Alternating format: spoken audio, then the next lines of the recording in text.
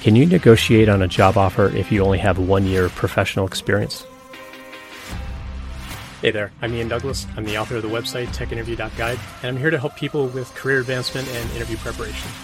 My live stream on Twitch covers topics such as company research, how to build resumes and cover letters, applying for the job, getting through interviews, and what to do during negotiations.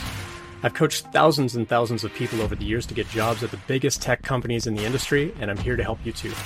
The following episode is taken from a longer live stream event and may contain interactions with other people in chat. Check out the end of the episode for more information. Let's get to it. So Squaredmo asked in chat, what's your opinion on negotiating as a junior engineer rolling into a software engineer with 1 year of experience? Should you always negotiate? Absolutely, you should always negotiate. You are the only advocate for you.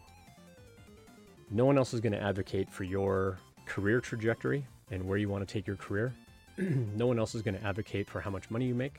No one else is going to advocate for your total compensation package except you. You're the only one that's going to do that. You can't ask anyone else to step in on your behalf and say, hey, thank you for your offer. My friend Ian is going to come in and negotiate on my behalf. It's not going to fly with companies. Companies are like, who's this Ian bozo? Like, we made you the job offer. If we're going to negotiate, we're going to negotiate with you.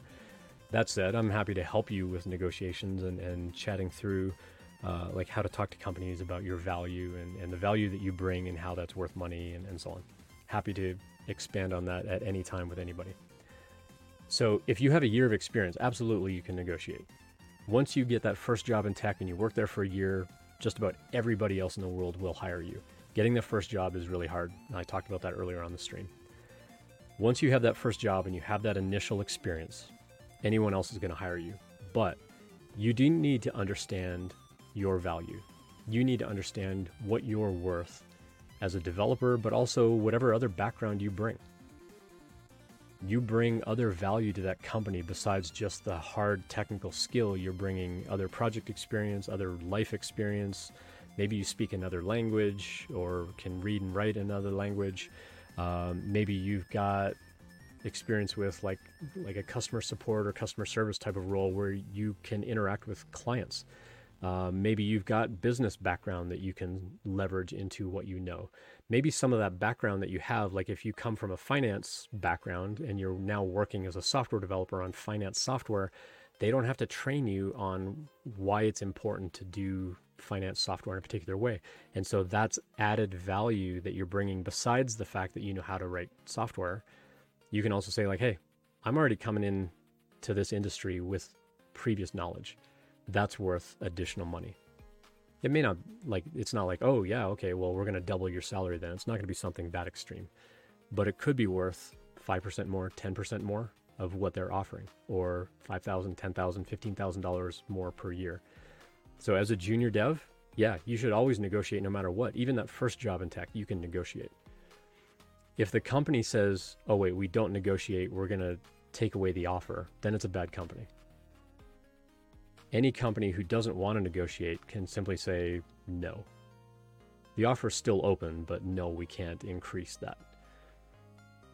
And then it's up to you. You need to make the best decision for you, especially if you're interviewing at multiple companies and you have multiple offers. If you get to that stage, if you've got multiple offers, you have a lot more leverage. But you never want to lie to a company and be like, oh, I got an offer that's higher than yours. Can you match it? They're going to be like, no, just go take that other offer. Well, if you were lying about having that other offer, now you don't have any offers. You had one offer, now you have zero. And so you never want to lie about having an offer, but you can use competing offers to negotiate a little bit higher. You don't want to be too aggressive about it though, because companies can back out and say, well, just go take that other job then. If it's the only job you've applied for and they make an offer, you can still negotiate. A lot of people think I can only negotiate if I have a competing offer, and that's not true. You can negotiate because you have value. That's your negotiating tactic. Whether you have 0 other offers or 10 other offers, you have value. The fact that you have other written offers from other companies just proves that you've actually got that value because other companies also want to hire you. But even if you don't have those other offers, it's okay. You can say, this is the value that I bring. given market rates and the experience that I bring and this reason and that reason. And I've worked on this kind of project and I've worked on this kind of team before. Therefore, I would like to ask for this range of salary. You bring value no matter what.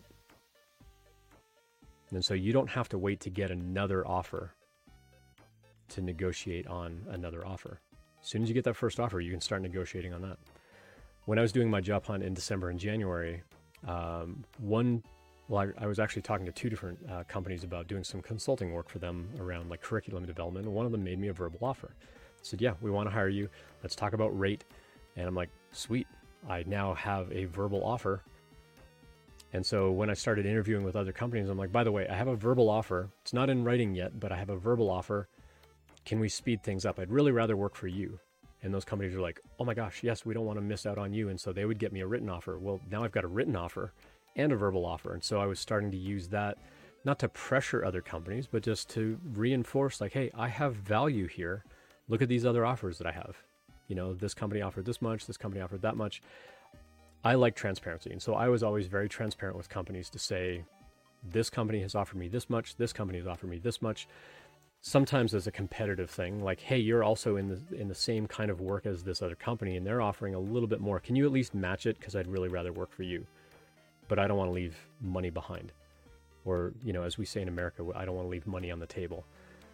But you don't want to put yourself at a salary disadvantage by taking one particular job at a lower salary, because any raise that you get, any bonus that you get is going to be based on your salary. And so you want to negotiate that as much as possible. So yeah, as a junior dev, you still bring value. You still bring a year of professional work experience. It's not like the same as the 26 years that I have, but you still have experience and it's still relevant, recent experience.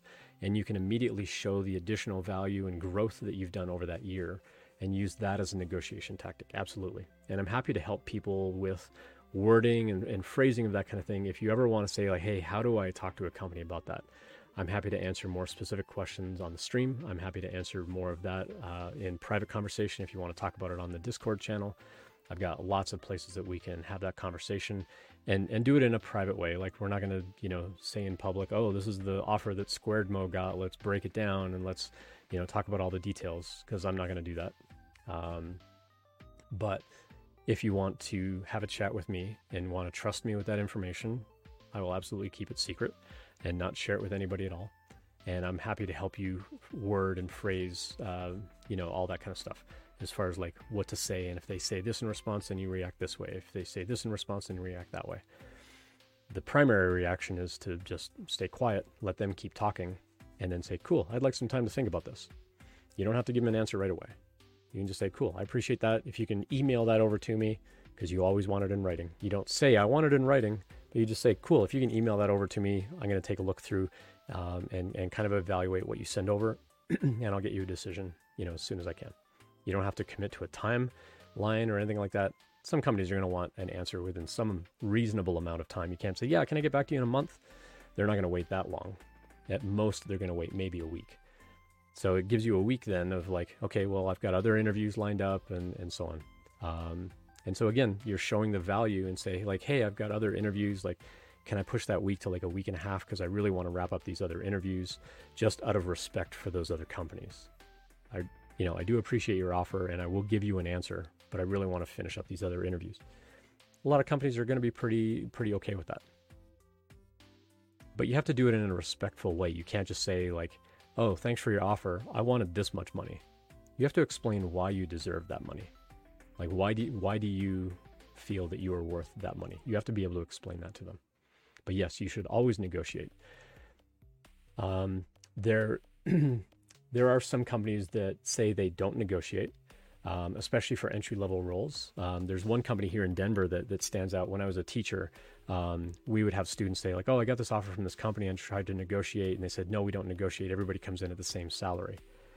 There are companies that say that just so that you don't try to negotiate and they're just going to offer you whatever. But this particular company, they actually showed data saying, no, everybody comes in at this value. And because we had multiple students go and apply for jobs at that company, we also had historical data to show that, yeah, that company really does hire everybody at the exact same amount of money for salary and total compensation. And so, yeah, you don't negotiate on that because they don't want to give anybody an advantage when they're starting out in their career. From that perspective, I really respect that company. At the same time, if you bring additional value to that company, you are worth more money. But their stance was everybody comes in at the same point. And then once you get hired, then you can continue to prove your worth, and your raise could be more than someone else gets as a raise because you have brought more value to the company at that point. And so now internally you are worth more money. But to start out, everybody starts at the same place. There are pros and cons on that. Like most other companies, though, even for that first job in tech or early in your career, they're going to be okay with you trying to negotiate. We usually tell people, like, don't negotiate for like $1,000, $2,000. Like, you can negotiate like $5,000, $10,000, $15,000. On that first job, probably $5K to $10K is more reasonable. We usually say, like, don't try to reach for more than like 10% more. So if I offer you $80,000, $90,000's pushing it. Like, if I offer you 80 and you come back and say I want 100,000, that's a much bigger jump. Now, given market rates and what's going on in the economy right now, like 100,000 is not unreasonable for a starting job in the tech industry. But it really depends on the value that you bring and how you position yourself as bringing that value to the company. Thanks for checking that out. I hope that you found it helpful. I always appreciate feedback, so please let me know what you think. I appreciate any subscriptions, so please tell your friends and colleagues about it as well. Check out the website techinterview.guide for more information about when I'm live streaming and all of my free content. Drop by a live stream anytime to ask questions or message me privately, whatever makes you most comfortable. See you next time.